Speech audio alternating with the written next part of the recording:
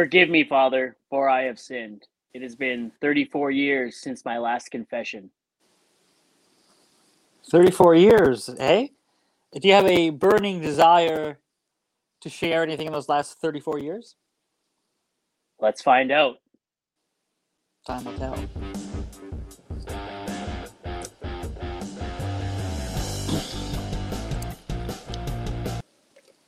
All right. Welcome back to another episode of On the Throne with Dick.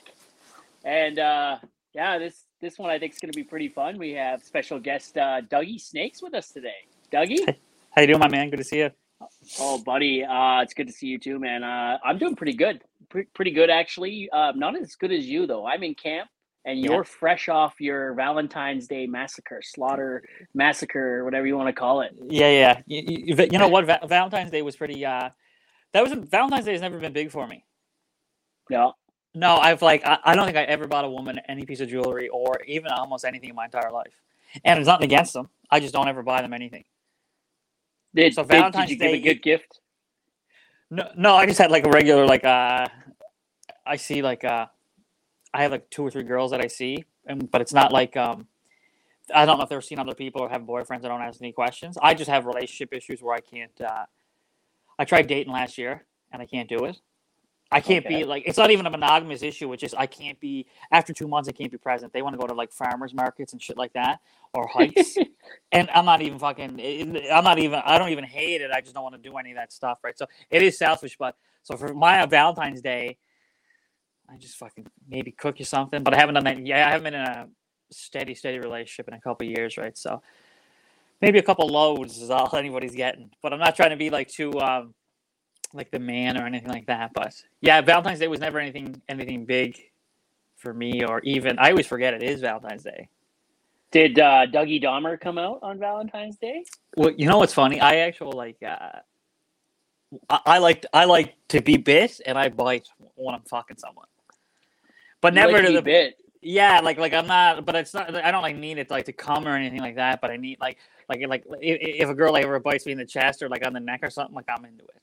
And I got like fangs. I got vampire teeth, so I don't mind like biting a girl on the neck and all that. But for the most part, they're always just like, Jesus Christ, you bite hard or something. And I don't know where this came from. Show me those again. What do you think? Well, I kind of want you to bite me with those. Look at those things. Some people are like, did you file them down? I'm like, yeah, but I'm in the fucking shop with a rat file in there filing these things. Are you ready to your fucking mind? Yeah. Oh shit, man. Did you send any flowers or anything from camp? I didn't send anything from camp, no. But before I left to come back to camp last week, I bought flowers for my wife. So yeah, it's kind of hey, happy early Valentine's Day. And honestly, I really don't even like doing the flower thing because I don't want flowers to signal or be a token or a signal of our relationship. Flowers die, right? I don't want our love to die. You know what I mean? We've been together 17 years. I think I've bought flowers like 3 or 4 times. I dated this black chick, right? She said 2 things to me that I'll never forget. So the first thing is we're laying in bed and we're trying to watch something on Netflix, right? And I go by Kevin Hart and I look at her and she's like, holy fuck, he's not funny. And I started to die laughing because to hear like a black person say that, I was just like, right on. Because I don't find him that funny either. I do like him in movies, but I don't think his stand-up is good. So she said that. I was like, holy shit, I think I'm going to fall in love here. And then the second thing she said to me, she goes, don't ever fucking buy me flowers. She's like, I don't want any of that shit. And I was just like, right on. So I was with her for like a little bit, and I was like, I remember that, like, don't buy me flowers or any of that shit. You know what I mean? Take me out for a bite to eat or something like that. So I'm not against flowers either, but I'll just go to the grocery store and get the flowers if I ever have to, like a quick little self-checkout job, right? It is, I don't know, they don't even smell like roses, like Outcast says, you know what I mean? It's kind of smell like shit. Do you ever smell a rose? Yeah. They don't smell good. No, they don't smell that great at all. They smell like I just took a big camp dump. Yeah, anytime someone's like, oh, this smells so beautiful, I'm like, it smells like fucking dirt, but, So, yeah, but Valentine's Day, man, been pretty low key, man. Nothing ever crazy happened. I imagine if I was ever in something like super serious, or I would make it, right? But it was never a big thing for me. Did you wear protection? Well, I fucking caught a yeast infection in the summertime, so I probably didn't wear a condom in a couple of years, and I And then I noticed that I'd have trouble keeping a hard on with a condom on because I was so used to never wearing condoms, right? And then I caught a yeast infection in the summer. I didn't even know that was a thing. My fucking dick. I woke up one morning, my dick was like swollen. With love. Well, I guess with something anyway. And then I remember I went to work and I was like, well, I don't know, maybe I had too much rough sex or something like that. And then it kind of got worse. And it burned when I pee, and I was like, holy fuck, I think I got an STD, by. You know what I mean? And then I went and showed one of my foremans. I was like, bro, will you look at my dick? He's like, yeah, hollowed out, right? So I just showed my dick. He's just like, I think he's got a yeast infection. So I got a couple of days off of work because they give you just go just over the counter. They give you this cream and you put it on, but you can't have any like tight clothing on. Your shit needs to breathe. But that just happened this summer. That passed, right? And I was just like, it kind of did scare me, where I was just like,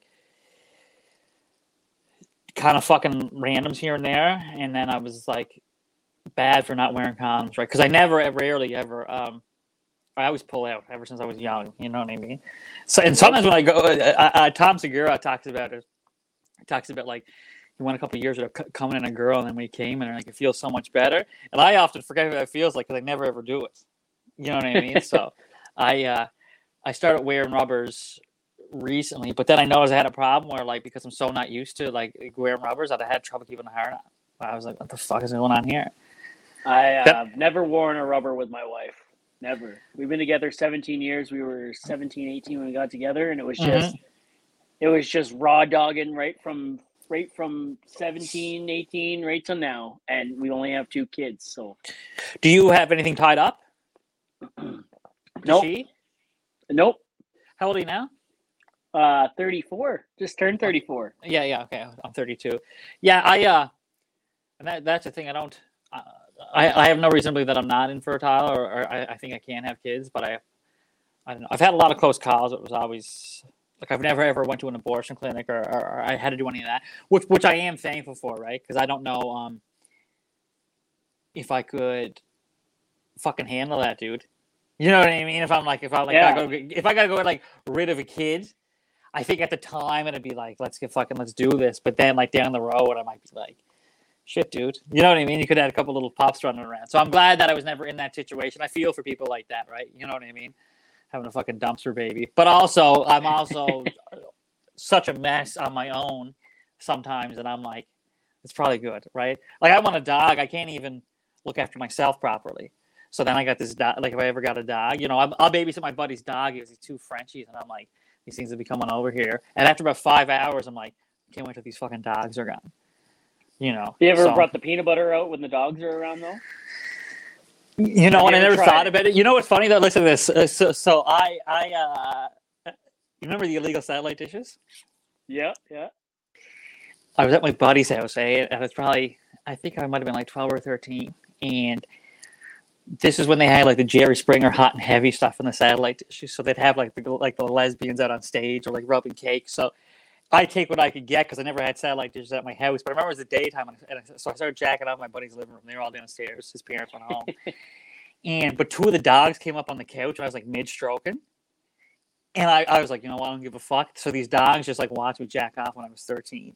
And I just like shot a load out and like hit all the evidence, like went and flushed the paper towel. And I was just like, I never felt guilt, but it did feel like I was like, I'm 13 jacking off in my buddy's living room with his fucking dogs watching me. I was just like, it's kind of fucked up, dude. So I just like kept that shit inside me, and I think you're the first person I ever told that.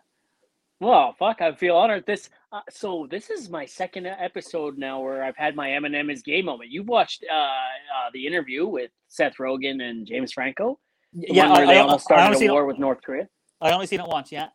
Yeah, where Eminem came out as gay on their show, right? Oh, yeah, that's right. Dude, Eminem just came out as gay on our show, right? Well, I had a moment like that with Uncle Hack last episode where, like, that was my Dave Skylark moment. This is my Dave's... Dude, you're coming out to me. That's right. I'm coming out to fucking shoot as long as you're not coming on me. As long as you're not coming on me and you're coming out to me, we're good. That's right. I'm wearing protection these days, too, so you're pretty safe, right? So I have a question. Back up for a second. What does yeast infection on a dick even look like? So it's not like there's no like substance or like crust or anything like that. Like literally, like my dick, which is ballooned, You know what I mean? It looked like a hot dog at 7-Eleven that was roasting too long. Like a Chinese spy balloon. Basically, but I'm not that in doubt. You know what I mean? I know it's not like a hockey puck or something. But but that it was just swollen up. Like I don't know if you have any experience with cocaine, or a lot of times, like if I to try to go to sleep after doing blow for a couple of days, I would jack off, and then I would like try to sleep, and then I was like, I can't sleep. So I jack off like 4 or 5 times in the night, right? And 4 or 5 times. Yeah. Because this is the cocaine, right? Like, you know what I mean? Okay. So I don't do that these days, but so because I'd be so wired on blow that I'd just be like, my mind would just be like sexually fucking active and deviant. So the reason I'm bringing this up is because after, like, when you would wake up, if you could get any sleep, after hollowing on it 4 or 5 times, your dick would be ballooned, and it kind of like a carpet burn on it from like hollowing on it so hard. So that's what this reminded me of. But that's what I remember. I woke up, I was just like, I didn't even have sex that hard, and I wasn't jacking off crazy either. But that's exactly what it was. It was just like, look like it had a bee sting on it, but not in any area. But there's no like mucus, or it wasn't even gross looking. It was just swole, right? But I just remember, like, you don't go to Google for this stuff, and I went to Google. So then I'm like at work, and I'm just like trying to plumb. It's like 33 degrees in Vancouver here, and I'm just like building a fucking high rise with a swollen dick. So I just went and told my foreman, right? He's super chill. He works like, I asked him, like, bro, I have to show you my dick, and he's like an actual farmer here. He's like, oh, bro, like I got like fucking, I deliver fowls and cows and all that shit all the time. He's like, this is the least. He says he sees it all, right? So anyway, yeah, but that's what it was. And I've never had any other STDs. I don't even know if that is an STD. I'm guessing it is, but I've never had anything. I don't think a yeast infection is an STD. I think it's a bacteria. I'm not sure. Yeah, I don't know if that would be considered an STD, and that's one thing I was thankful for, because I remember before I went to rehab, it was so long before I had like my blood tested, or like sexual like STD test or anything like that. And then once you get in there, they give you everything to make sure you don't get AIDS or Hep C or Hep A, any of that. They check you for all your STDs. So I remember, like, I was just like, this is kind of sick. Because I would always, like, I caught putting the horse blinders on. When I have any, like, stressful things in my life, I'm like, I'm just going to put the horse blinders on and forget about it. You know what I mean? And that was always, I was just like, I did drugs with like a lot of shady people, and I always was like up to no good. So I was just like, I got to have something. You know what I mean? Yeah. Being a real piece of shit, right? So... And then when I found out I had nothing, I was just like, life was I was at peace more than I could ever know. So how did you get from? Sorry, go ahead. No, that's it. Oh, I was going to ask how you ended up in Vancouver from. You're a Cape Bretoner boy, right? You're from Sydney Mines, aren't you? I'm from Waterford. Yeah, Sydney Same Mines. Shit. It is. Sydney Mines is an interesting place. So I'm from the Waterford, Cape Breton. And that's Vancouver's working in rehab 3 years ago. Oh, okay. So when I was here, I came just before COVID. I landed January 8th of 2020. So just before COVID hit. But I knew I was going to stay out here for a minimum a year anyway. That's what was suggested to me, to go to rehab, get off all your stuff, learn a program, and then stay in the second stage, which is just a sobriety house. So there's like 120 days of main program that I did, where I'm going to this center every day and learning about addiction and behavioral things. And then the rest of the time, I was just in a house living with other dudes that just like had to be under certain conditions. Like, you had to be able to piss clean whenever asked. You had to do a chore every day, and but then other than that, you could do whatever you wanted. Just a sobriety house, right? You weren't allowed to have any women over or pretty much any guests because it was COVID. But that's why I fucking love Vancouver, dude. What prompted you to go to rehab? Obviously drugs, but like how bad was it? I'm 185 pounds right now. I was 125 pounds when I went to rehab. I've seen a picture of you when you were a lot smaller. Yeah, I was. I remember I'd be at the shipyards, and like these girls that I know would be stopping me, and they'd be like, "Okay, like, you lost enough weight." Like, I was trying to do it. They're like, "Oh, look, you look fit enough, right?" And I still remember, like, it'd be like every 2 weeks I'd have like a knife, and I'd be cutting like a new hole in my belt to make it tighter at work.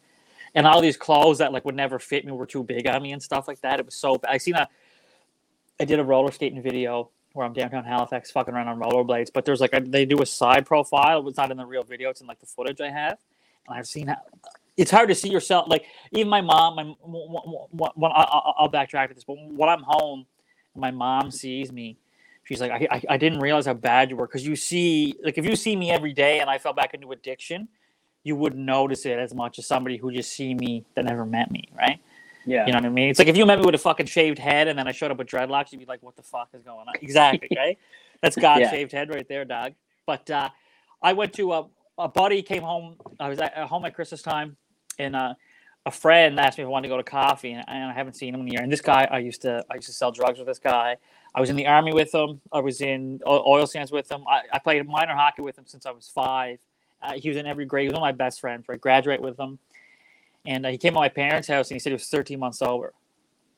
And I was just like, oh, shit. Sir. And then he said, I can get you to a place called Together We Can. It's a treatment center in Vancouver. And then go out there, man, and you could change your life if you want it. And I did, man. And I remember after that, I just went right inside. I sat my mom down. I'm like, listen, I'm like insanely hooked on opiates and coke and drinking. And she knew about the cocaine and like the liquor, but she didn't know the extent of it. But she had no idea about the opiates. And I was just ready. I was suffering. I haven't had fun partying, man, since I was fucking probably 25 or like 20. Partying for me wasn't like going after the bar anymore or anything. It was just like, wake up. Who do I got to go to get my fix? What do I got to do to get it? And then it'd just be using by myself. Because you wouldn't want to share anything, right? Like cocaine's a shareable drug where you share, but opiates are, because there's a limited amount and you'll actually be dope sick, you stop sharing it towards the end. I did anyway. So I was beat up, man. I was real in a lonely place. And I just wanted to do stuff like this, do podcasts and do comedy and have a good laugh. And I couldn't do it. You know what I mean? It was fucked. Well, man, you're killing it on the socials now, but we'll get to that in a minute. But so how much would you say you've spent or were spending on opiates and cocaine and alcohol and shit? Well, I remember I'd be selling cocaine in Halifax, and I remember I was getting an ounce of coke for $900, which is a really good deal, right? Yeah. And I would have to fucking take money into my paycheck to pay the guy above me because I wasn't making any money. So basically, I would just like buy this fucking ounce, and then I would sell it, and then I had the thing about pills is that they're controlled, so only a certain amount of pills are released into the public, right? So they're harder to get. Like cocaine that's coming in kilos or whatever it's coming in, you can get your hands on it. Fentanyl is another thing where I could get easily, but not on the East Coast. It's hard to get fentanyl down there. And where I'm from anyway, East Coast of Canada. So hydromorphs, which is like just like a really good high, that's like the number one opiate back home. That should be controlled. So like a hydromorph, I want to say a 12 milligram is like $30. And I would do I'd have to do like 4 or 5 of them a day not to be sick. So this is this would be every single day, right? So that's the thing where it'd just be like money coming in, money coming out. My mom told me, my mom works at a bank in my hometown. She told me I had the number one debit transactions out of the entire bank 1 year. The number one debit transactions. Yeah, and I remember she told me that. And I was like, oh, cool. I was like sort of cringing in shame. I was just like, oh my God, right? So everything, I worked in Alberta since I was 21 and worked like as a pipe fitter. And then I worked in I always had a good job, and I never had anything to show for it. So anything, I was broke all the time. Like I could never pay my cell phone bills, and even like wherever I lived would have no furniture. Like literally, like maybe a couch or a mattress on the floor. So I was always like, I was thinking like when I would start dating a girl, it was fine. She was just like happy to be around me and all that. But then she'd realize it, like I don't think this guy's gonna change. No. You know, because they'd be like, "Do you just move in here?" And I'm like, "Yeah, I just moved in there." So I don't want to say like I say on average probably about $100 a day, but that could vary. That could go up. It could be down, right? You know, and then there'll be many, not towards the end, but there'll be times where I would only drink and do blow because that's all I could afford, and then if I was hungover, I'd have a bit of opiates, right? But it would vary, right? Because there'd be like 9 or 10 months where the oil sands slowed down, where I couldn't get any work around 2015. I had to go to the shipyards in Halifax, which I hated because it was a 9 to 5 job. Yeah, man. When you come from the schedule of the oil patch and you try to go anywhere else, man, it's hard. I tried to get out once, and I worked in a warehouse, and it was like an 8 to 5 thing, and my boss there is like, hey, it's 5 o'clock, you can leave now. And I'm like, yeah, I'm just gonna finish what I'm doing here and then I'll leave, right? My boss asked me the next morning, what time did you end up leaving? I'm like, oh, I left at 8. Just like we don't give out overtime. It's like, okay, I mean, I had to finish it, right? It was just, I started it, I had to finish it, and I quickly learned that lifestyle wasn't for me.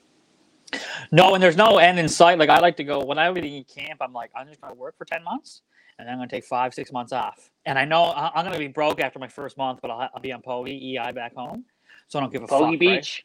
Pogie Beach, and I'm the only one I got to worry about, right? But that's the thing where I'd be like, the end could be in sight for me. So when I went to the shipyard, I hated it because it's just 30 years of steady work, and and the pay was shit, and that's when I got really bad into addiction, and I got like I started hanging around real shady people, and I didn't like because I'm like a lover, you know what I mean? I don't like I'd be like hanging around people that'd be like hurting people and tying people up, and I was just like these guys are my buddies, but it's just through association that I was with them because I needed drugs, right? And I really didn't. Yeah. I didn't like it, right? I never ever did physical harm to anybody, but it was like leading towards these. You keep getting pulled in these weird situations, right? I'm just like I don't like this, right? But the shipyard to me too was it paid you weekly. That's the only thing I liked, and one paycheck I could pay my rent and my cell phone. So my rent in Halifax at the time, I had a wicked place. I lived with 4 other dudes, and it was $500, everything included. That's not bad. No, so it'd be like my one paycheck might have been like $700. So I could just be a degenerate, and then my last paycheck of the month, I at least have to keep the lights on at my fucking place, right? Yeah. Yes, that's important. Yeah, but yeah, like I said, spent a lot of money, and I never had anything to show for it, and that led me to Vancouver, and I love it here. I like Vancouver. I lived in Port Moody for a little bit back in the day when they were building for the Olympics. Oh, that must have been. I'm in Burnaby here. I heard they bust all the homeless to like a different town when they had the Olympics. I heard that a couple of times. Yeah, but I wasn't. To get them out of downtown like that'd be like, okay, everybody, come on, we got some blowing pills for you. Get on the fucking bus here. You know what I mean? Miss Frizzle picking you up, taking you downtown somewhere, right? But it's pretty wild here. Yeah, so I was there when they were building for the Olympics, and by the time the Olympics rolled around, I had already moved. I was living in Saskatoon during the Olympics, so sorry to hear. Yeah, well, no, Saskatoon's a beautiful town. I've never been. I always hear bad stuff. Oh, it's a nice town. The people are a little like some people. You get that anywhere you go, though, right? That's right. But I didn't mind Saskatoon back then. I didn't like it because I didn't have a car, right? I've been there tons of times since with a vehicle, and I loved it. Yeah, I never had a vehicle until I was 29, but wow. And now, if my car goes to the shop for a week, I start fucking bouncing out the walls, and I'm like, how did I do that for so long? But you don't know what you got, right? You're not missing it.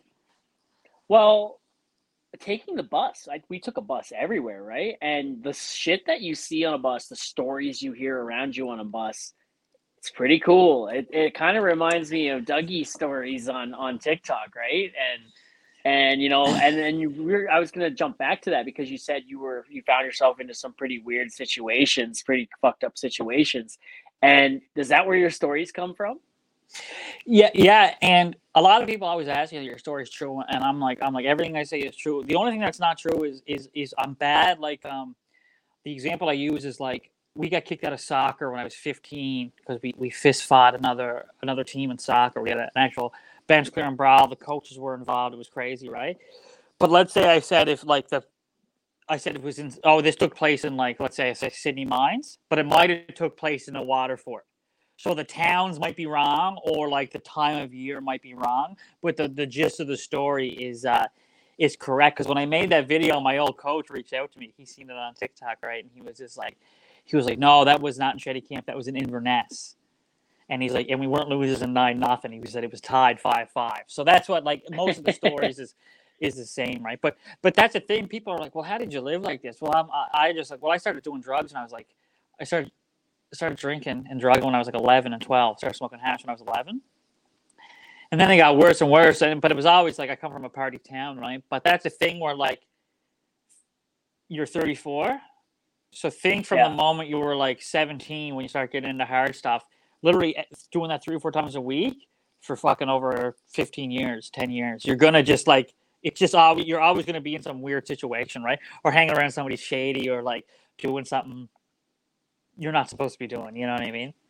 Yeah. No, and man, like your stories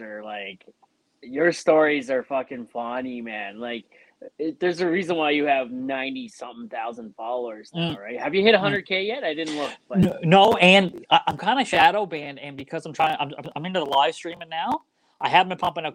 I've been only doing like a video maybe every like 8 or 9 days, and I don't ever plan on slowing down that much. I'm just in a little chill phase right now, and I always call them like bedtime thoughts. Usually, when I go to bed or first thing in the morning when I wake up, I'll have a funny story that happened in my head. They haven't been coming lately because I've been focusing on other things. I might be. We're working on a TV show for the summer. You're going to be in a TV show. Yeah, well, like I did work with SwearNet, which the Trailer Park Boys. That's their thing. They're SwearNet, but I'm not like nothing's confirmed yet, or it's just in the talks. But I'm trying to just put together a little like we already filmed like a type of pilot, and we're gonna send that in and see what they think. Right, so that's where my energy has been, but I haven't hit 100K. I've been crawling lately. I noticed like and I wasn't alone. I was talking to one of my cats I know in Newfoundland. He used to live in Vancouver, and that's what he was saying. Like views have been down lately, like bad. Yeah. So for the last, I don't know, like 3 months, I've had amazing traction, man. Okay. Like, I've grown a fuck ton, like almost 20,000 followers. That's huge. No, 12 to 13. Sorry, 12 to 13,000, and my views have been like, poof. But I'm growing right now on Instagram a lot and Facebook. That's where I'm focusing on a little bit, and YouTube. So TikTok, it's been there, but over the last week, they started to slow down a little bit, and that's cool. It's all right, because now it's my turn to relax a little. I also haven't put out as much content over the last week or two, right? Since I came back, since I went home and then came back to work, I haven't put out much. Also maybe in a little bit of a chill phase here. But I'm also pumping out a lot of podcasts right now. I want to get some podcasts in the chamber. Yeah. Are these going on YouTube? Yes. Yep. Yeah, that's like I only have like 4 videos up, and I have over like 500 subscribers on YouTube, and that's why I like Twitch, because I want to start trying to make money off of Twitch and YouTube and stuff. But fucking TikTok is so goddamn convenient because you just record and all this stuff, right? But I like don't that know thing. How to use Twitch. Twitch is like super hard because you use a thing called OBS. It's not super hard, but it's like once you get going, you have these stuff where like people can type in commands and certain things will pop up. And also, I noticed like a lot of like I watch my buddy. I have a friend in the States that he does this for a living. Twitch. He only plays one game. He streams at the same time every day. But like before his stream starts, he has nice animations. He's like, this Twitch is about to start. Everything's real professional. And he's a partner, and he actually has moderators, and that's how big he is. Where like there's like 2 people that moderate his stuff, right? So he'll hold like 300 to 400 viewers a night, which is pretty good, right? So he's partnered with Twitch. So I've been kind of going off of his guys, but that's where you can make money. But I've seen the biggest Twitch guy, I think this Aiden guy, I'm not really too familiar with him, but he's switching over to Kick. He just signed a $150 million contract for Kick. So because Twitch is like getting bad for, same with YouTube, with censorship. Yeah. And that's what I have issues with censorship, man. I'm not ever trying to do anything to fucking break any walls down or anything like that. But I noticed did you notice TikTok is way better for censorship than it used to be? It is a lot better, man. It's like, so much better. I've said a lot of shit on there where I was just like, ooh, are we getting banned right now? And then nothing happens. And I was like, okay. Right? Just testing the waters a little bit. But I had a 24-hour banana on Facebook last week, and they suppressed Was that with Hack? No, I'm surprised that didn't happen. He got me banned on TikTok. Yeah, did he? Well, he had the fucking Justin Trudeau blackface shirt on.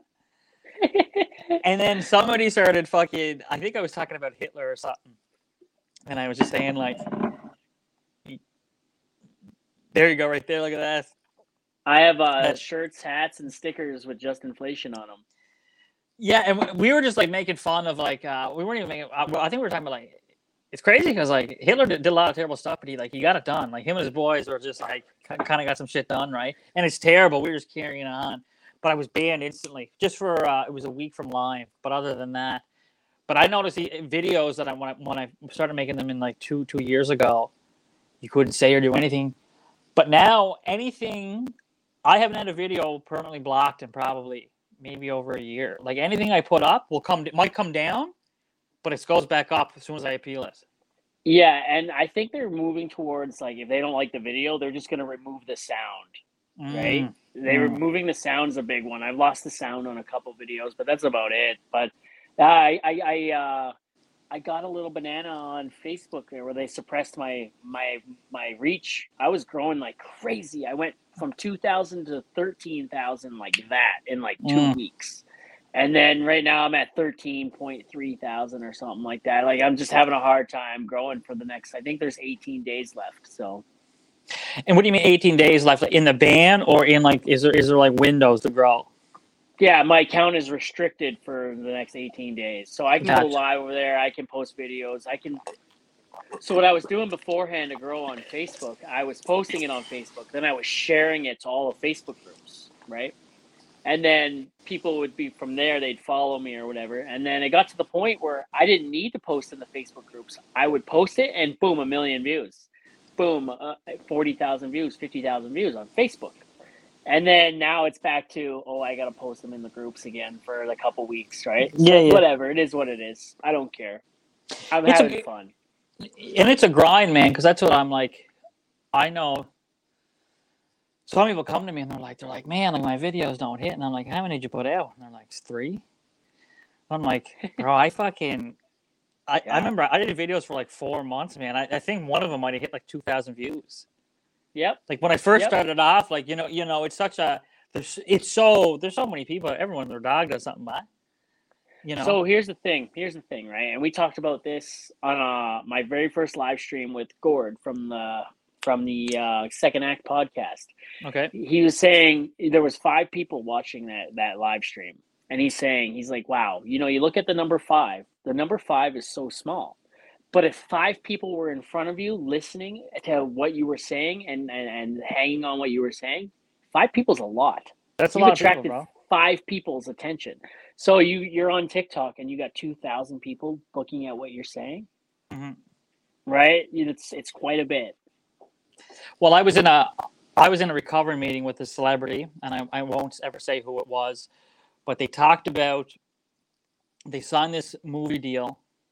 And they were one of the highest paid actors in the world at the time, right? Wow. And then they talked about how it wasn't enough. He talks about then like he just addicted to more, wanted more, right? And that's something I always remember because I'm like, you might fucking do something and you get 10 views and you're like so stoked. And then a year later, 10 views, you're like, oh, this is doing bad. But there was a time where you were so happy you would get those numbers, right? Yeah. And it's not all I'm about back numbers. there. And I'm back at that. If my video gets 10 views, maybe I'm a little disappointed, but 10 people watched it. And it's probably the 10 people that needed to see it, right? It reached your community. Yeah, and that's the other thing is a lot of times when I do videos, like obviously I want them to do good. I want to get a couple views, a couple likes, right? That's why I put that shit out there. But it's also like it's definitely therapeutic because I'll have fucking something stewing in my head where I'm like I can't stop thinking about it. I'm like I gotta fucking put this out to the internet, bro. It's funny because people are like, "What do your parents think?" And I'm like, "They know who I am, but you know what I mean." Like it's not like my mom and my dad; they don't fucking not know who I am, so they know. I come home, my mom would be like, "Where are you at?" And I'd be like, "Oh, that's so and so houses." She was like, "Oh, you had fun with that one, did you?" And I'd be like, "Yeah." And my old man is like basically my twin. He's shady. I've seen your dad. If it's in the cat, it's in the kid. Exactly right. So my old man, I've had a lot of good times with him too, right? But I don't know. I put it all out there, and I definitely I'd like to try to go to the next level if that's such a thing. Whether that I think it's either going to be streaming or more steady on the podcast or something. But it's super nice to see you doing this, right? And the other thing too is when I first started doing a podcast or something, I thought it had to be all shiny and you needed a good background, and I try to make it look like that. This is all you need. We're not professional, right? No. Not yet. Well, eventually, maybe. Maybe I'll get one of those fancy mics and shit like that. But you know what? If people want to listen to it, they're here. They're listening to it because they want to know what we're saying. They don't care how prim and proper it is, right? You know what I mean? Like we're just 2 dudes. I work in the oil patch and I'm gone from home for a couple months or a couple weeks now at a time. And you're Dougie Snakes. You know what I mean? Like, do we are we supposed to sound beautiful and pretty and have like a sweet ass background, and you know what I mean? So Yeah, yeah, man, and everything over time too. And it's right. how many weeks are you in camp for at a time? Well, that changes. My last hitch was just over 4 weeks. This one will be 3 weeks. Last year and the year before, I was doing 6 months at a time. Yeah, That's I'm not doing that shit no more, man. How what camp you at? We have our own camp. There's no name. We call it Camp Kenya. Okay, There's that not good. you ever at CNRL or anything? I've never. What camp? It's literally it's like Horizon CNRL. No, never been to her. I've been on site at Horizon for a couple hours, but like I've heard the stories about Chelsea and Richardson Yeah, and stuff like that. well, I used to. It used to be so crazy because they had a bar there. It was like the last camp that had a bar, so you were allowed to Yeah. have liquor in your room, man. And that place would be like a fucking party. I'd want to shoot myself every morning going to work. I'd have a couple months where I'd be on the straight and narrow, man, but I never like it would be fucking bad. And that's where I was doing fentanyl for years and I didn't know I was doing it. I was buying Oxy 80s and they were a real Oxy 80 is green, and then when you crush it up it breaks through white in the middle.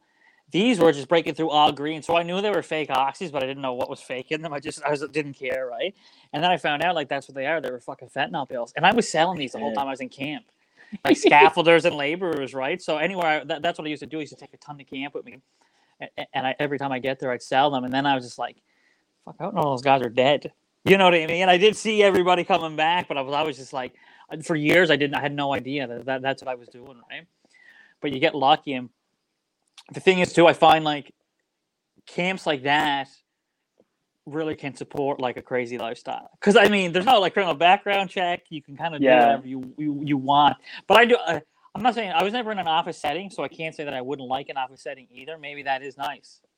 Yeah, maybe you can find a good dealer in an office setting. Who knows? Yeah, you know what I mean. Or you got a little lady, or have some like try to get laid at a water cooler or something like that. You know, them water coolers. Before we go any further, you're not glorifying that lifestyle, right? You're talking about your experience with it, but it wasn't a good one, right? It was well. Here's the thing.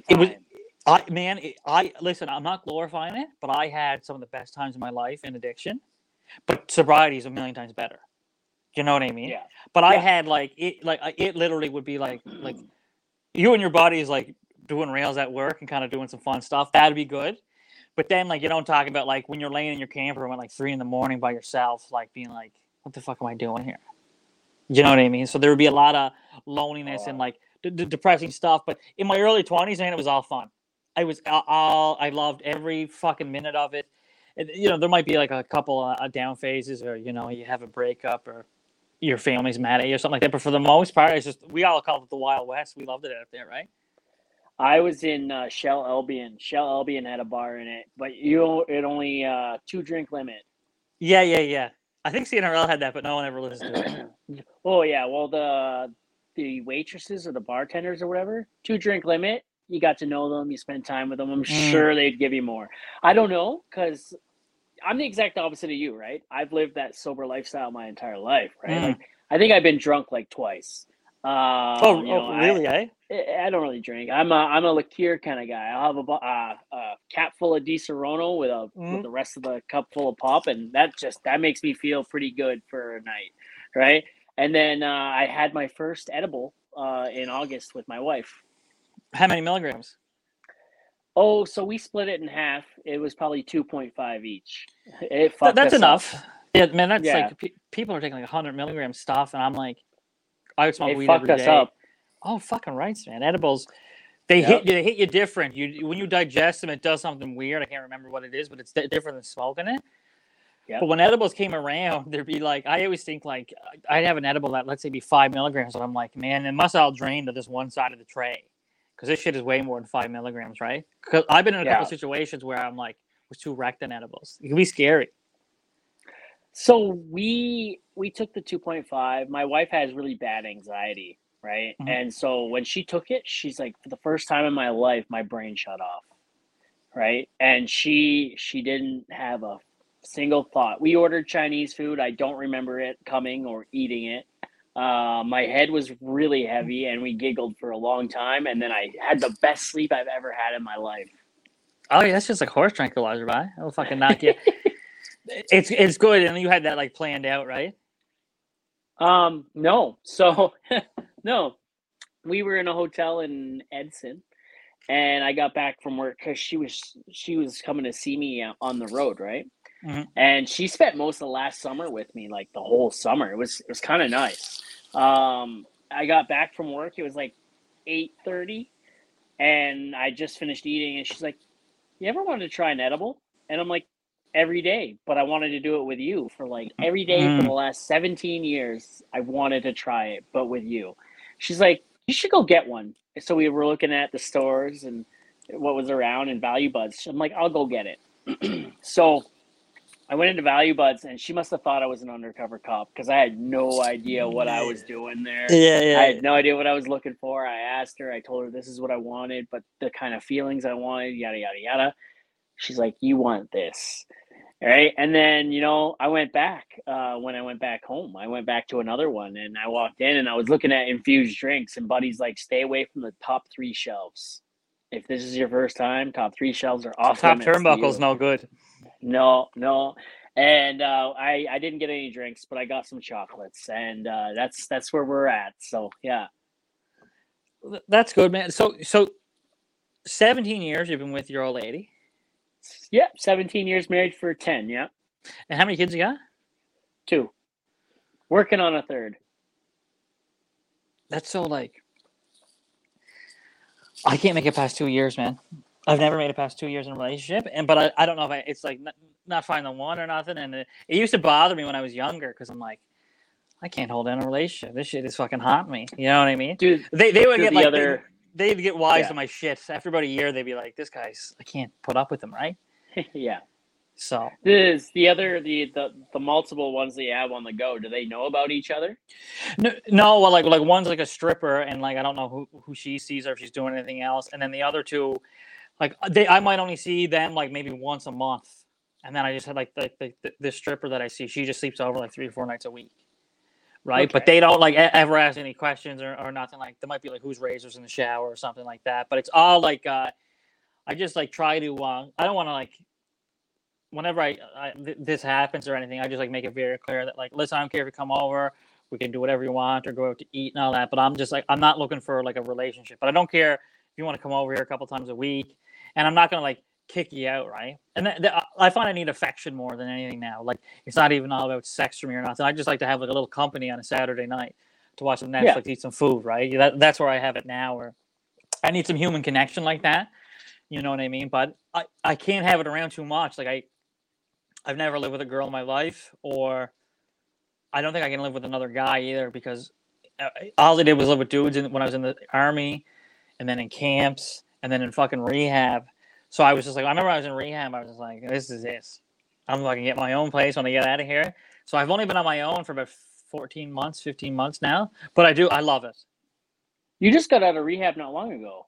Well, so I've been sober over 3 years, but I did 18 months in rehab total, right? So I've only been like out of the rehab umbrella, I guess, for maybe 16 months now, or whatever the math is. You know what I mean? So it's been Yeah. nice. Before we go any further, do you want to plug your socials where people can find you? Yeah, you can just find me on Instagram at just Dougie Snakes, all one word. My Twitch is also Dougie Snakes, all one word. Twitch.tv/Dougie Snakes, and my TikTok is Douglas_Snakes.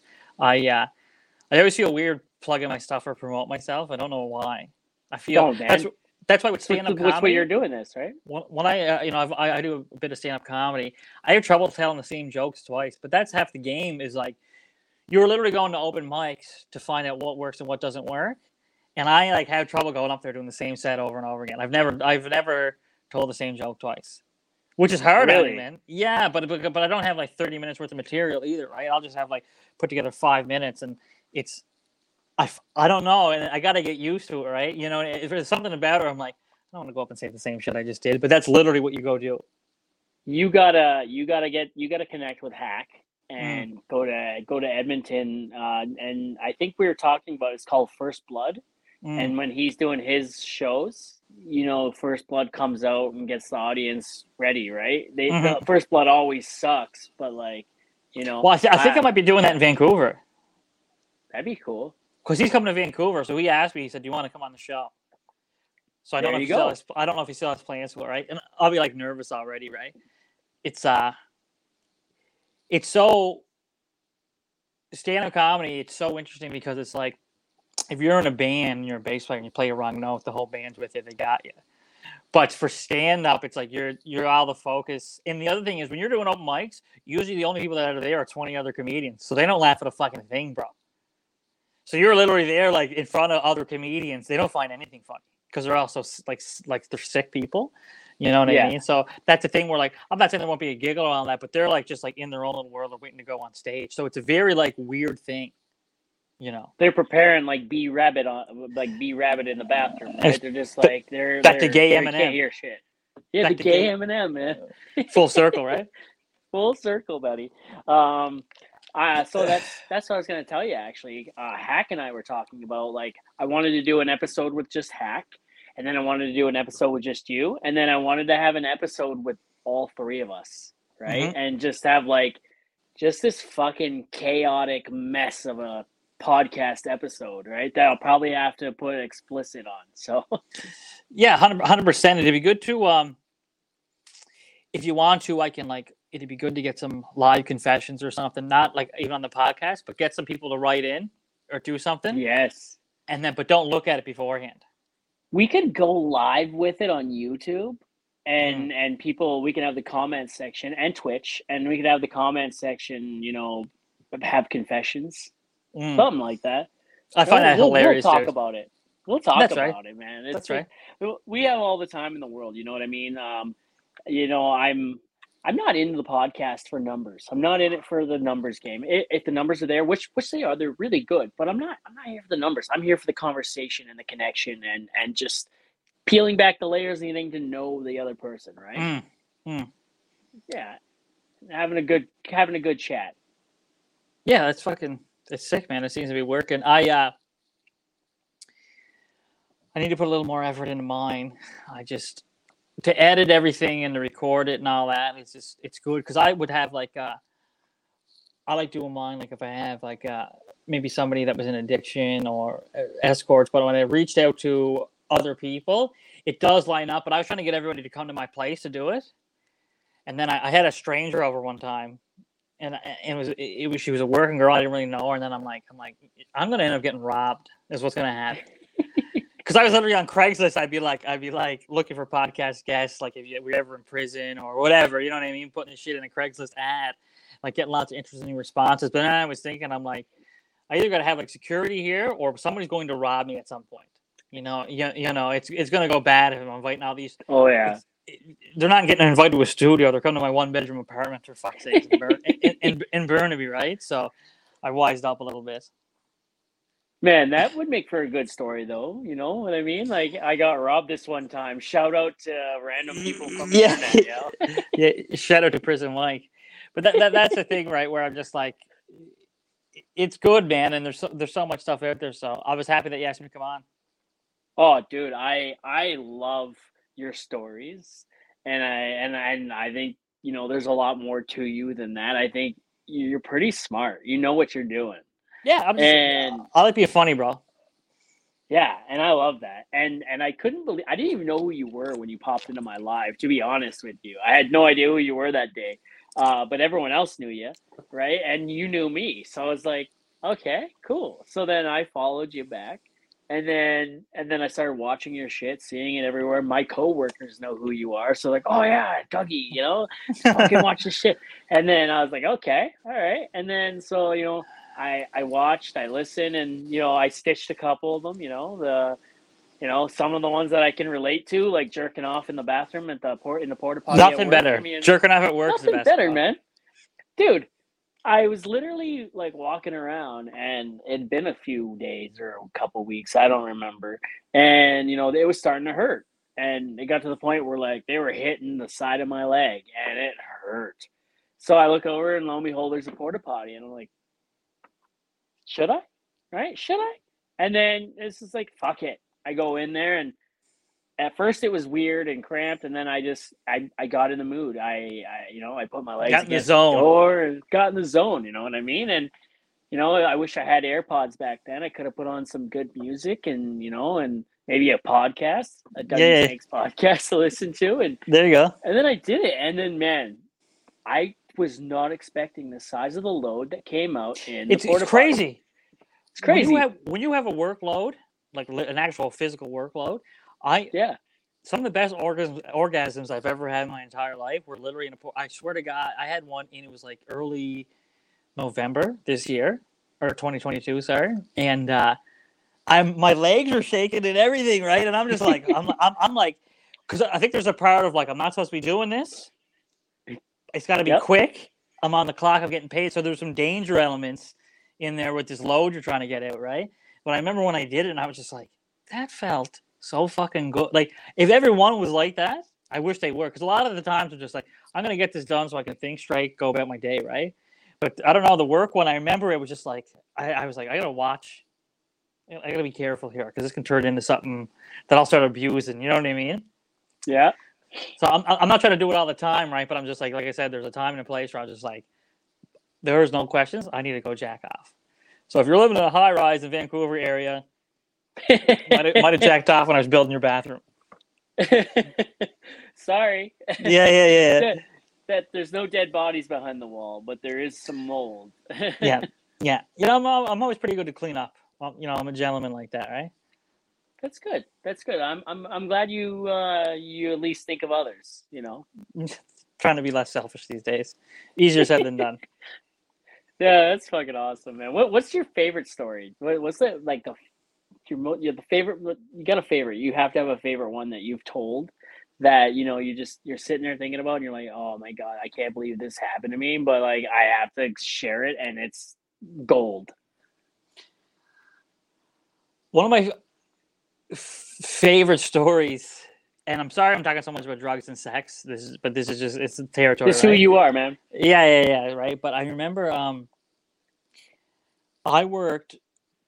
I left this girl that I never should have left. Right, I kind of do have regrets for it, but I thought grass would be green on the pasture. So I got this job, and they were giving me a flight allowance to Cape Breton, but I wasn't taking the money. So they would give me $1,500 just for flights, let alone what I was making every 2 weeks. So I would go somewhere different every 2 weeks. I went to LA a couple times. I went to Chicago. And then one time I didn't know where, like I literally go to the airport, figure out where I was going to go. And then I went to Edmonton one time. But before I went, I got they're called red coffins. They're morphine 100s. They're a big red pill like this, right? And I would take drugs on every airplane I ever went on in my life. Like not, if I was going across the border, I never risked around. But anytime I got on you only need one security check. And I would never go out to smoke, because once you're checked in security at a small airport, you never have to leave again. You never get re-security checked. So if you get into a small airport in Sydney, Nova Scotia, and you fly to fucking Vancouver, you never have to go through security again. So that's what I used to do, right? So anyway, I took all these fucking morphines into the Fort Mac airport. I didn't know where I was going to go, so I just ended up flying to Edmonton. And then I never really did a whole lot of these, so I said, fuck it, I got some time. I started drinking at a Chili's there in Fort Mac Airport, and then I went in the bathroom and I started railing these fucking morphines, right? And I remember feeling like really good, and the flight from Fort Mac to Edmonton's not that long, and 40 minutes. I don't remember getting on the plane, and I've never been kicked out of an airplane or anything like this before. Anyway, when I woke up, the entire plane had already left. And I was laying across, like I was in the middle seat, but I was like hunched over like this, and I had the seatbelt wrapped around my waist. And there was 3 flight attendants. They were shaking me, and they were like, "Sir, do you need an ambulance?" And I was just like, "Ambulance? Like, what are you talking about, right?" And this is what I remember from that.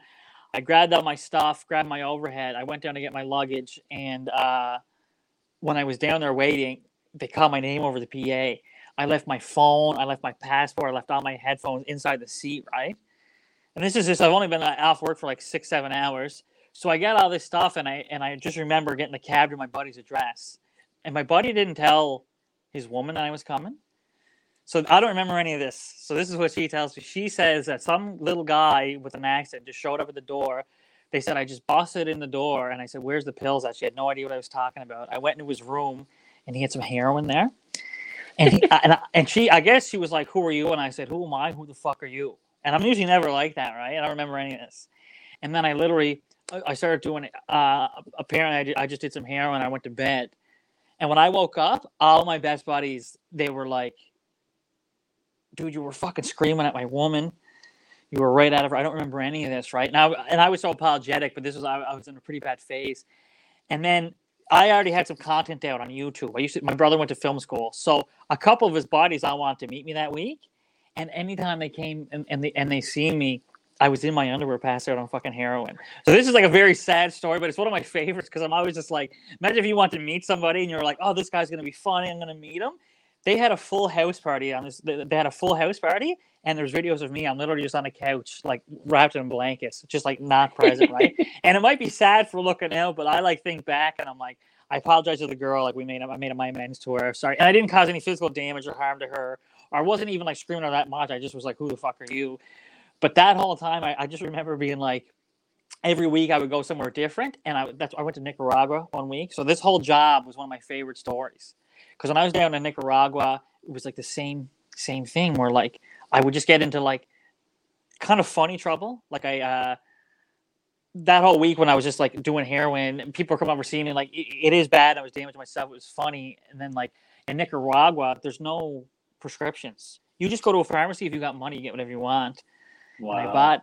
And I bought all these Valium, and this will be I'll tie this up. This is all part of the same job within 3 months. Down in Nicaragua, I was in a hostel hotel room with there's 2 German girls I was sharing this room with, and they were super chill, super cool. And we started partying one night, and there's like a main shared area. We were down there, and I was like kind of hitting off with this one German girl. I was like, oh shit, this might go somewhere. We ended up dancing, and I went to track some cocaine down, and I ended up running into her. Anyway, don't remember nothing, and I wake up in my camp room, and there's a Nicaraguan guy. He's sweeping the floor, and he's laughing at me, shaking his head. He's like, "You're crazy white boy." And I was like, "What?" He's like, "You're crazy, man." They weren't in the room anymore. None of their stuff was in the room, all of it, right? And I was just like, "What the fuck?" There was 2 bunk beds. I was on the top of one. I go down and I look at the shared living room, and they're in the kitchen, and like 40 people are staring up at me, and I'm like, uh-oh, right? I go talk to one of these German girls, and I'm like, "What the fuck's everyone staring at?" She's like, "Do you know what you did to us last night?" And I was like, "No." Apparently, I came in the room and I pissed all over them when they were sleeping. So they were in the bottom bunk beds. I pissed all over them, and I pissed all over their luggage. And and usually I'm never like this. I know I've been saying this a lot, but this was a real bad couple of months for me. I was down there. My cell phone wasn't working, and I didn't have a credit card. Like so, I remember my ATM only worked at one place. I was a mess down there. I didn't have any cell phone service, and I pissed all over their luggage. You want to talk about anxiety? Nobody speaks fucking English down there. I can't get any money out anywhere, and I can't use my cell phone. And I got this whole hostel being like, "Oh yeah, there's that weird Canadian guy that pissed all over them German girls." So I like literally, I told these girls, I was like, "I'll pay for all your dry clean and clean your luggage." They're like, "Okay, that's fine." I literally found a cab that spoke English. I got him driving me right to the airport. I got the fuck out of Nicaragua. Never went back. So that'd be like one of my favorite stories. That German girl, even though it is bad, and I pissed on these girls. I'm not trying to glorify it. I still think it's funny. Getting pissed on is not funny, all that, but I'm just like, that whole experience to me, I was just like, I wasn't talking to my parents at the time. And I remember that they thought I was dead because I heard I went down there and no one could get a hold of me. Yeah. But that's the one time my mom reached out to me. She was just like, she's like, "Are you fucking alive?" And I was like, "Yeah." She's like, "I heard you're in Central America." I was like, "I'm back now." And then literally when I went back, I went to Fort Mac Airport that day, and the mall of Fort Mac, I shit myself in the mall that day. Because I was drinking the water down there, and it was bad for you. So it was real. When I was at seeing around that time, I was working for Rice Lake. There was like a couple months there. It was real bad. So that whole thing. Sorry about that big rant, but that was no, that's awesome, man. Yeah, kind of. Dude, don't ever say sorry, man. Like you said sorry a couple times. This is you, man, and you know this is why I wanted you on. You have good stories. I mean, you're a pretty good cautionary tale. You know what I mean? Like you know, if you want to have fun, the what if, Dougie, but you know, what if you decide to go down that road, right? You said you were a scaffolder, right? No, pipe fitter. You did scaffolding before, though, right? No, I think I said I was selling pills to them. Oh, okay. That's Yeah. funny because my wife asked me if I was interested in scaffolding once, and I'm like, nah, I don't have a neck tattoo or a pre-existing drug addiction, so Yeah. it won't work out, right? And anytime they have a neck tattoo, I'm like, oh, is that your daughter? Or like, oh, it's my stepdaughter. I'm like, how long have you been with your lady? They're probably like 2 months. They won't have like their own kid tattoo. They'll have like a stepdaughter's neck tattoo. That's what I always say. They're like, are you a scaffolder? I'm like, no, my tattoos are too nice. Got too much How money do in them. what's the latest tattoo? What's the newest Like, one? I got my whole back done. Yeah, I got what's that on the done at back? Christmas. Show us your back. Let's go. I won't be able to fit it in camera. Let me see if I can get a picture up 1 second. I'll put it Oh, to the okay. because When it's like did my whole. when did go ahead? I was home for Christmas and I got my back outline. Hands down, the most painful tattoo I ever got in my entire life. Way worse than my throat. Way worse. I could not believe it. You know what? I don't even got a picture on here. Whatever. I'll see Before, it another time. Don't even worry about yeah, it. but it's a bondage girl. It's a girl tied up, and when I went in there. This was just 2 months ago in December. And my best friend tattoos me in Nova Scotia. Anytime I go home, I get tattooed. Right, my buddy has a shop there. And I was like, this is going to be a cakewalk. I got on my chest and arms done, and my throat, my head. I got my leg done. When he started going on my back, I just thought, like, your back's pretty tough. It was excruciating the entire time. I could not believe how bad it was. I don't have a single tattoo, so I don't know. I That's the want new one. tattoo, eh? The new tattoo is not having any tattoos. Is it? Yeah, that's what I truly think. Like I have buddies that don't have any work on them. I don't regret any of this. I'm getting literally my entire body done, right? But I always think, like, good for you that never had any tattoos. You know what I mean? It's like, so many people get, like, even my mom has tattoos, right? I want one. I want a tree on my arm. Like it'd be represent my family tree, and in the roots it spell my last name. And then like the branches would have my kids' names, my wife's name, and then there'd be like a knot in the trunk with a heart, looked like it was etched in there, and it'd be mine and my wife's initials. That's Because good. listen, That's some real white boy shit, though. yeah, it is. But like, Yeah. because listen, this is some forever shit, right? Like That's my right. wife and I, like the only way out of this relationship for either of us is in a box. So like, she ain't getting out. Well, look, like I said, man, 17 years is, you don't hear that too often. No, especially nowadays, and Fucking like, rights, you don't hear that at all, man. it's been she's the one. When you got a free agent, you lock her down, right? Yeah. It's like the Kansas City Chiefs just won the Super Bowl. They locked Patrick Mahomes down to that $500 million contract a couple of years ago. That's why, when you got something good, you lock her down. Does she work? She hasn't in 5 years. She's a stay-at-home mom right now. I have two babies, right? So that's so yeah, awesome that you can do that, bro. That you don't have to. yeah, and that's what a lot of people on my socials are like. Oh, look at this guy working his life away, yada yada yada. It'd be nice to go home, I bet. And your wife's cheating on you, yada yada, all the time. Stupid comments like that. But it's like, hey man, where else can you make $100,000 a year? Work half the month, take half the year off, or half the year off. Sorry, you take half the year off, and I have a whole family. I have a wife and two kids and one income, and we make it work. Right? Mm-hmm. We're not just getting by. We're not just surviving. You know what I mean? So, the industry that I work in, that you've worked in, it's been good for us. 100%, man, and that's the thing too. Where, like, the comments, I usually don't respond to anything good or bad. If somebody's ever needs help with addiction or something like that, I answer them messages privately to them, or I usually get a phone call with a parent. Parents always call me, right, to try to ask me advice on their kid or anything like that. But usually I keep my comments neutral because there can be a lot of hate out there or a lot of that. But I don't ever. Sometimes I'm like, I hardly receive any hate at all. I'm surprised. I know. I've noticed that. I was going to bring that up, actually. I've noticed that you don't really comment back. And I'm like, man, your videos would get a lot more traction and views if you did, right? But your videos do very well without you commenting back, for one. And for two, man, yeah, I've never seen really any hateful comments. There's no one out there that's really being like, fuck, look at this drug addict piece of shit, right? They're usually like, you're the man, Dougie. I love you. Thank you for sharing your story. Or this is hilarious. Yada yada yada. I only ever see the love comments, right? So that's good. I don't get too many hate comments either. I get a couple and I know who they're from, so I just kind of Yeah. That right. So I couldn't believe. So when I was home on the East Coast, I'm fairly well known. Anytime I go out, I usually get stopped in person, right? But when I went to Halifax, every second or third person was stopping me. It that kind of like took me back. I could not. I'm talking about like people in their fucking 60s to like people that are out at the bars. It really tripped me out. So we filmed this interview thing where I was just asking a couple of. It's not out yet, but I did I did an hour of street interviews, and I did it with a really nice camera. I have a manager, and he set this all up for me, and we did it, and I could not. There was like cars stopping, getting out and taking photos, and like anywhere, and people in my hotel, right, even in the elevator, I could not. Fucking cops knew me, and I was just like, "This is so fucking wild, right?"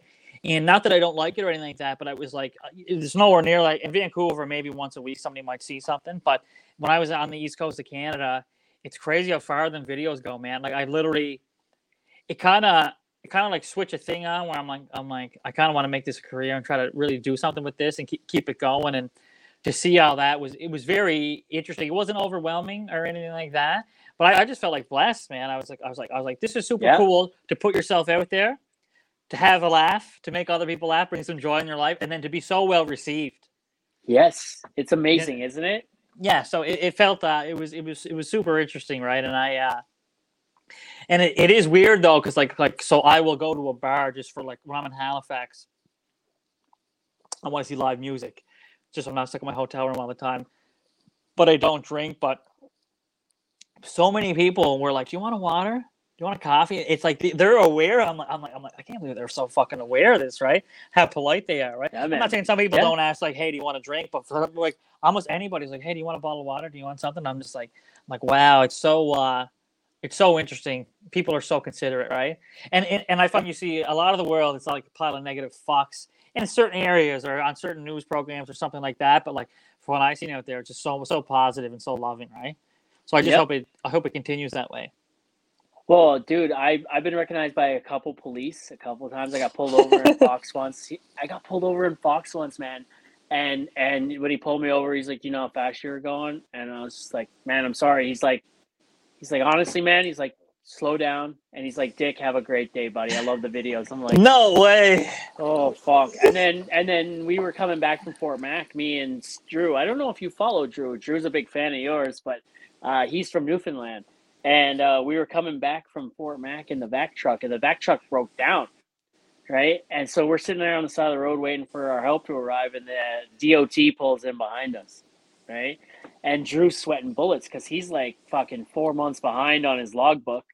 Right. And and he's like, "Go put the cones out." So I put out the cones, and the DOT guy is walking up, and I'm like, "How's it going today, sir?" And he's like, "Not bad. How's Mr. Frost?" And I'm like, "Fuck, man." Oh yeah.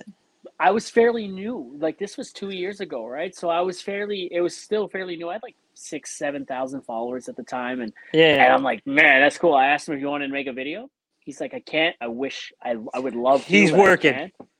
He's working. Right. But he didn't bother us the whole time. He sat behind us, made sure we were safe, didn't come to the truck, didn't do nothing. I made a video about it. I actually, there's a video that did fairly well, actually. And you show respect, you get respect.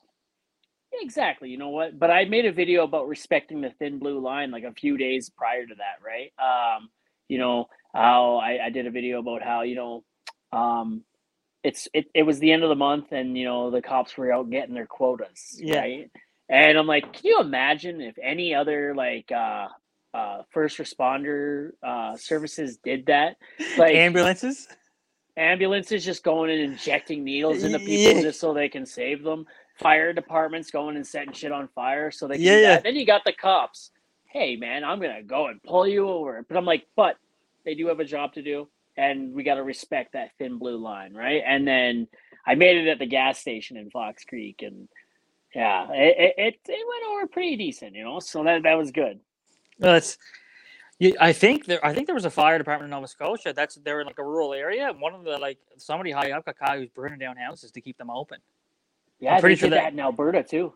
Maybe that's where, but it was something where I seen where I think they were in like a rural area, so like they weren't getting funding or something like that. But buddies going around burning her down. Yeah, that'd be pretty. Yeah, Arson's a serious charge too, man. Oh yeah, well yeah, I wouldn't know, but like I've heard, yeah. I live life on the straight and narrow. Yeah, Right? yeah, Like yeah. I House fires are a big that's thing where I'm from. House fires is like a business. I'm dead serious. That's like an actual like trade back home. Where like my insurance in my hometown is higher than other surrounding towns because so many things get burned down. really. Yeah, yeah, it's a big That's thing. crazy. Yeah, like On anytime, purpose. yeah, like for to collect insurance on it, right? Wow. So you'll always see like before you're gonna see a fire, you'll always see like a couple TVs getting like taken out, like because people want to claim stuff on insurance, but they'll still take like maybe like a nice pool table out or something like that of that matter before it gets burnt down. But it happens like all the fucking time, and they never get to it in time. It's hilarious. Jesus. Yeah, so insurance in my town is higher than other towns in the surrounding areas. Wow. That's insane, man. Jesus, man. Yeah, that's why it's just like people are like, oh, I'll open a business if it's not good, I'll just burn it down. Have you ever been to prison? You know what? I was I got charged in high school for What was okay it? okay one was in one day I had to go to I got charged with assault, and then I got they tried to charge me with a smoke bomb went off in our school and filled the entire school and had our entire school evacuated. But we won't get into that. But that's the only I had to go. Some kids we were this day that the whole smoke bomb went off in the school. I'm talking cleared the entire fucking school out. It was bad. I couldn't believe how big it was, and we all had to go. We got lunch early. On our way home from lunch, there was these kids were probably in grade 7 or 8. And we were probably in grade 11 or 12 at the time, and they threw snowballs at my buddy's cars. Well, me and all my boys are fucking were jocks and psychos, right? So we got out, caught the kids, threw them in the snow, literally gave them a snow job. That was it. They bombed your car. They hit the windows. We got out. We caught you. That's how that shit works, right? I get to fucking. We go back to school, and I hear my name over the PA, and I get called into the office, and then I get in school suspension for 3 years, or for 3 days, sorry. And then Oh, I had to, like 3 years. yeah, no, 3, and then I had to go to the police station, and that's what they did. That's when I just joined the reserve. So I remember I went away for the weekend, and I'm coming home Sunday night, and I just slept in the woods for 2 days. I was so tired. I had all my army gear on. And I cut up the steps, and my old man just like, don't take them fucking boots off, bah. You got to go down to the fucking police station for that bomb you set off and that assault charge. And they didn't know about none of this, so I was just like, oh my fuck. I went down there, and it went to restorative justice. They had no evidence for the smoke bomb thing. And then for the assault charge, it was like the parents that made the kids kind of, once you open something up, and it got bad for a minute because in the paper in our hometown, it was like 3 17-year-olds charged with assault, and they knew it was me. So, right, but that's the thing, like, people were like, oh, that Dougie kid's bad apple and all that stuff, and my other two buddies. But when it went to court, the judge literally, like, he read it, he's like, why are we even here? And my mom starts laughing. He's just like, these kids were throwing snowballs at cars and got what coming to them. So that was no charges, even though I was charged with assault, like, nothing stuck. That was the only time I was ever, so handcuffs weren't even placed on me. I didn't even go to, like, lock up for a night. I was never caught with drugs or alcohol one time in my entire life. I never. That's insane. Yeah, and I don't want to say that I was like smart, but I was always like if I was driving anywhere, I would make sure that nobody was drinking or had open drugs, or if I was like going anywhere, like if girls want to be stupid or like take liquor with them open, I'd be like in the trunk. And I never had a lot of it too. I think is because I never had wheels of my own, so I was never put drinking. The girls in the trunk? No. Like if they had liquor, if they had alcohol, right? Oh, So okay. anywhere I went, because I always had drugs on me all the time, so I was so cautious of getting caught. Like I never ever wanted to be, but I always had enough that I could throw away if I didn't mind. But I was never arrested, never in prison, and I never ran into the law after I was 17. After I was 17, I never had any. Well, we left a biker club one time, and I was 25 or 24, and that's the last time we got pulled over, and they said that we never had our seatbelts on. They just wanted to run our names to see who was at this clubhouse. But other than that, that was it. Wow. So it was pretty. Good for you. You're pretty very, very fortunate. It's all luck, right? It's all you have drugs on you every day, and I never got caught. It's just like it's not me like being like smarter than anything like that. More just like aware, right? But it's all luck. And there's been. I was thinking of the drink at the Rack in Edmonton. It's a bar, and it was daylight savings. And there'd be little things that would happen. I would remember be like, is this bar going to stay open an extra hour? he'd be like, well, what time is it? I go to pull my phone out and I drop an 8-ball in front of the security guard. But like nothing happens. I just like grabbed it off the ground, go get the girls and my buddies, and then leave the bar. So things like that would happen, but I never, had to. We used to get the cops to chase us all the time when we were younger. We would literally go out and put people's windows through or destroy their car or set something on fire to get the cops to intentionally chase us when you were younger. That'd just be something that that would be like a big thing we would always do, right? We used to call it like the turd crawl. Anybody if we would bomb your house with crab apples or rocks, if we got a good reaction from you, we would go back to your house like every weekend. So that was a common thing. But other than that, then then once I was over, after like I was 17, I never had any trouble with the law, and always and would travel or anything. They never gave me any. They'd be like, where are you going? They're like, what's your business here? I'm like, I'm going into LA. I'm partying. I'm drinking. And they'd be like, okay. And when I would come back, they would never ever search my bags and all that. But I went one time to LA with my girlfriend, and they would search them because they wouldn't be in case they weren't paying taxes on their shopping and stuff like that. Yeah. But for me, I couldn't believe it. I always thought like, oh, they're gonna fucking give me a hard time. They never gave a fuck. I'd just be honest with them. Did you ever hide anything in your prison wallet? I tucked pills in my ass.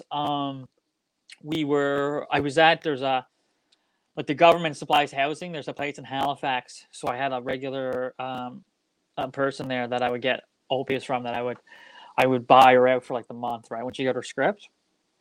And then I was waiting for her to come out to the car.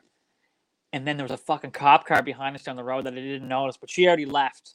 So there's already an exchange. And I was just like, fuck her. How long they're following us? And I remember we got real scared, and I just had them in a bag, just like a regular Ziploc bag. I put the whole bag up my ass, and we drove. Jeez. And they did follow us, right? They didn't have any lights on, but here's the thing: they didn't follow us for long. It wasn't like they followed us for 10 minutes or 5 minutes. They followed us down a couple streets, but I think it was kind of like the way you would have to drive to get out of there anyway.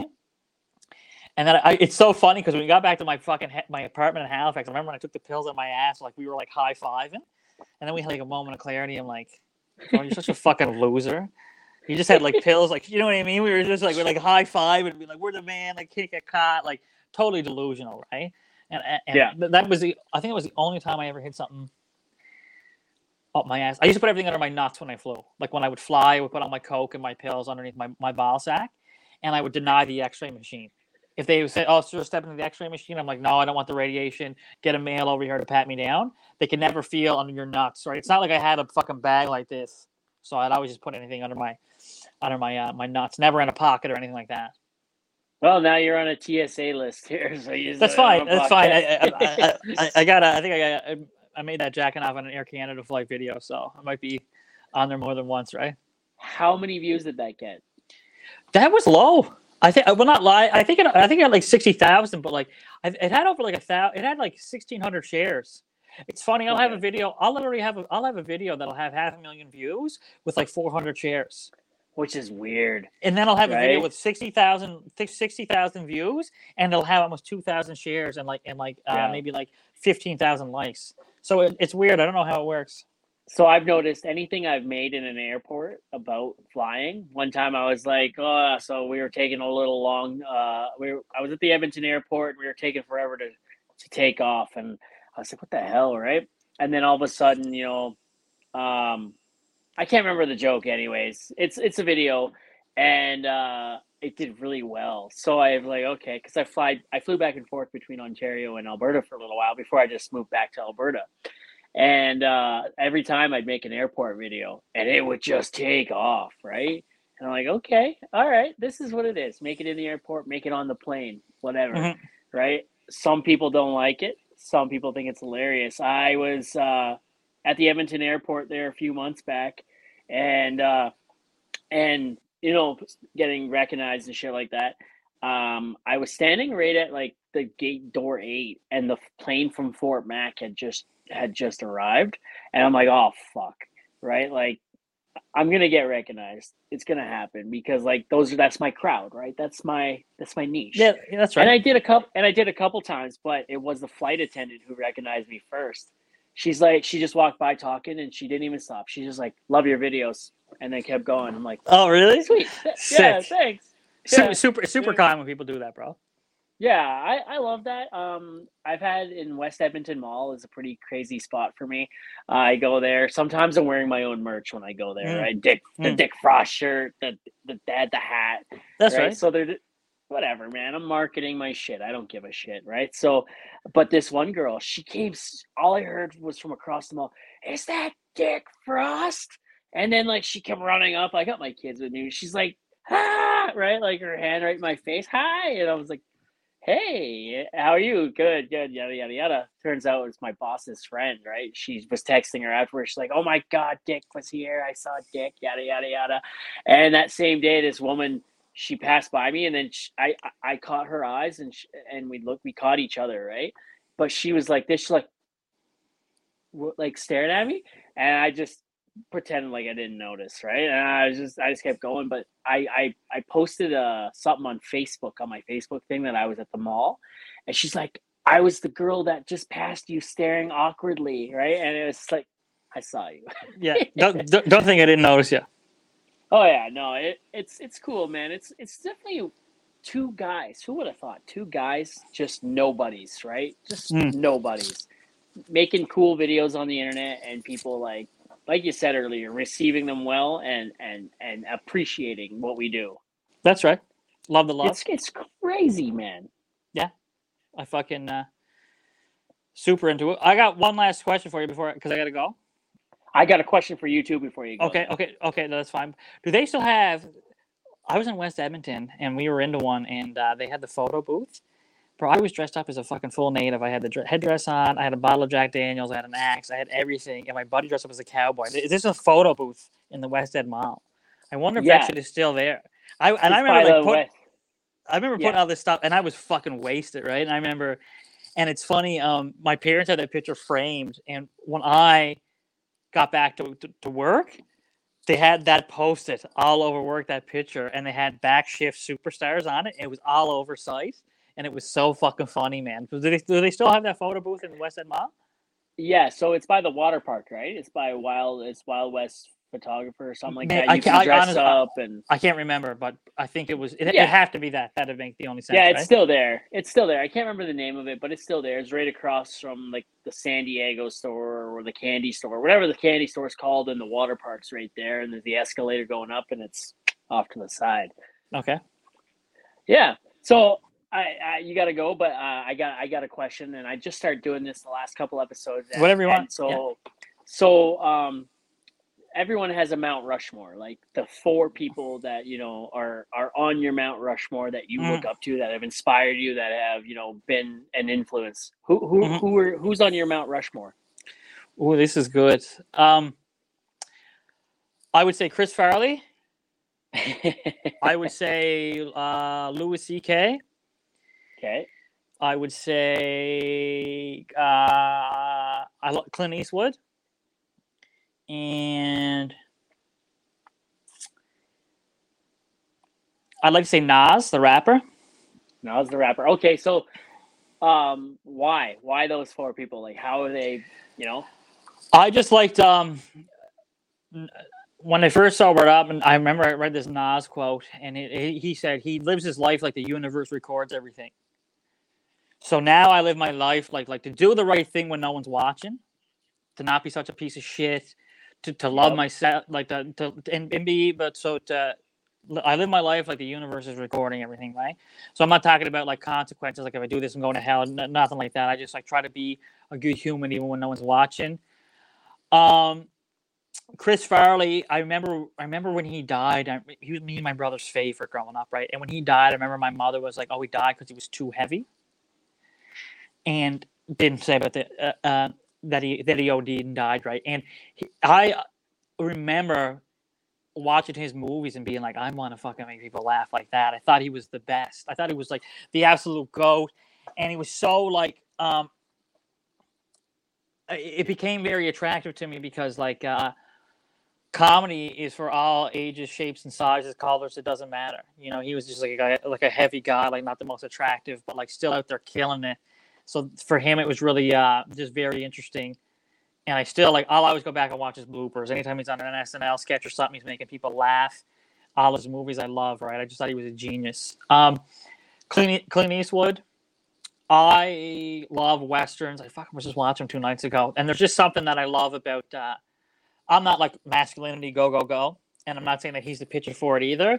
But there's just something that I always loved about his acting and directing because I'm a cinephile. I love movies. I love TV, right? So I love The pretty much Mule. everything. Yeah, like The Mule, anything like that, right? Like I just watched a lot of Josie Wales mime, or like The Good, the Bad, the Ugly is one of my favorite movies. You know what I mean? That shit's in like fucking done in the 60s, 70s. So I loved all that, and it was just so interesting to like. He's been around for so long, and he's goated, right?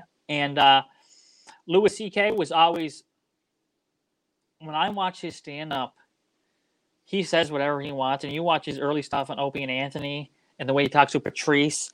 And they say, they say something that can be perceived as racism or not. That I'm not looking for a racist outlet or anything like that. But it was always just like get out there. And Dave Chappelle would be up there too. He said the same thing. I seen him live in Vancouver. He was like, when you're on stage, you speak your truth and say what you want to say. Do your thing, right? Keep it real. And People are coming to see you and they know who you are, right? So yeah, right. And that's it. If you don't want to hear that, don't go to a show. Exactly right. And I like, and Louis C.K. got canceled and he's bouncing back, and that's what I really like. People make mistakes, and I don't even know a whole lot about his whole situation. All the details, right or wrong, but I'm just saying, like, he's like out there living his life, and I just find he's a super interesting individual, and I think he's one of the best stand-up to ever do it, in my opinion, right? Louis C.K. So that would be my Mount Rushmore, and also like I love Nas's music. There's more than just that quote, right? Yeah. That'd be it. But off the top of the head, that's the first thing that came to me. That's a very good question, man, to be fucking asking people. Fuck yeah, man. I love doing that. My boss asked me that actually. He's like, hey, who's on your Mount Rushmore? What did you tell him? Well, at the time, Austin Matthews, because I'm a big Leaf fan, and Austin Matthews is the savior for the team, or so I thought at the time. I think it's Mitch Marner now. My Nana, I didn't meet her until I was 24. My dad was adopted when he was a baby, just less than a year old, and 50-something years later, he found her, And I said, my Nana, my wife, because what a fucking goat. She's just a goat, you know what I mean? Yeah. Like, cooks, cleans, not even just cooking and cleaning. An amazing cook. She's a great mother. Her personality is just top notch, and her work ethic, just and there's something to say about that. I heavily respect my wife and who she is as a person and a mother and as a wife, but mainly as who she is as an individual. She sticks to her guns. She has a mind of her own. She's strong-minded, right? She slaps me upside the head when I need it, calls me an idiot. You're being an idiot, stop it. But she's probably my often. biggest fan as well. Yeah, but she's also my biggest fan. Right? That's right. And I'm hers. So, and then I think it's changed a little bit too in the last couple of years since then. My kids are probably on my Mount Rushmore together. They got their own special little rock now. So, yeah. That's a dad right there, Doc. You know what I mean? Fuck, man. Good for you, my kids are. My daughter is a little degenerate in the making. She's voted most likely to go to prison at our house. So perfect. I'll get her off the path. So before we go, anything you want to say? Anything to people that might be facing addiction or suffering from addiction and mental health, and where they could possibly find help? Yeah, to anybody that is, I'm not trying to preach here. I'm just going to tell you something right quick. If you have a loved one in your life and they're struggling with drugs or alcohol, this might be hard for you to hear, but if they don't want to get sober, they're not going to do it for anybody but themselves if they're an addict or alcoholic. So you might be a mom and you're concerned about your son or your husband or something like that. If they're not ready to get solo or sober, you might have to set boundaries, right? Maybe you don't let them live with you anymore, or you stop giving them money, because until they're ready to sober up, no one can make them do it.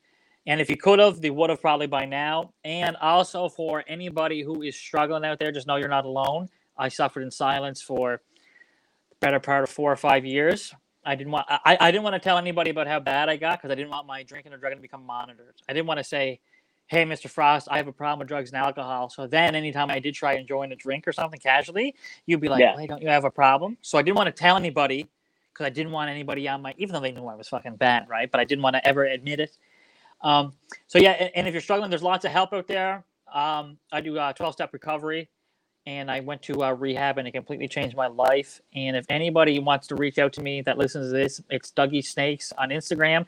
Send me a message. I will get to it. It might not be in the first day, but I check my messages every day, right? So I can't get you or keep you sober, but I can point you in the right direction and maybe find an avenue for you to do so. In the last 3 years, I've never lived so good in my entire life. I have lots of stories about drinking and drugging, and they're funny now because I'm not fucking dead or in jail or like we talked about, right? And I mentioned that in my TikToks and my videos I do. Like, it's funny now. It's just like when you're a little kid and you're in trouble, you think the world's going to end. But when you talk about it at Christmas time years later, your father, like, oh, remember that time you did that? It's funny because there's some time in between it, right? Yeah. So that's all I want to say about if you're struggling, reach out to somebody. And, if you don't get it right away, you might get it down the road. But just be careful out there. I love you. All right, there it is. Dougie, thanks for coming on, buddy. And hey, stay frosty. Love you. Thank you so much. You're the man.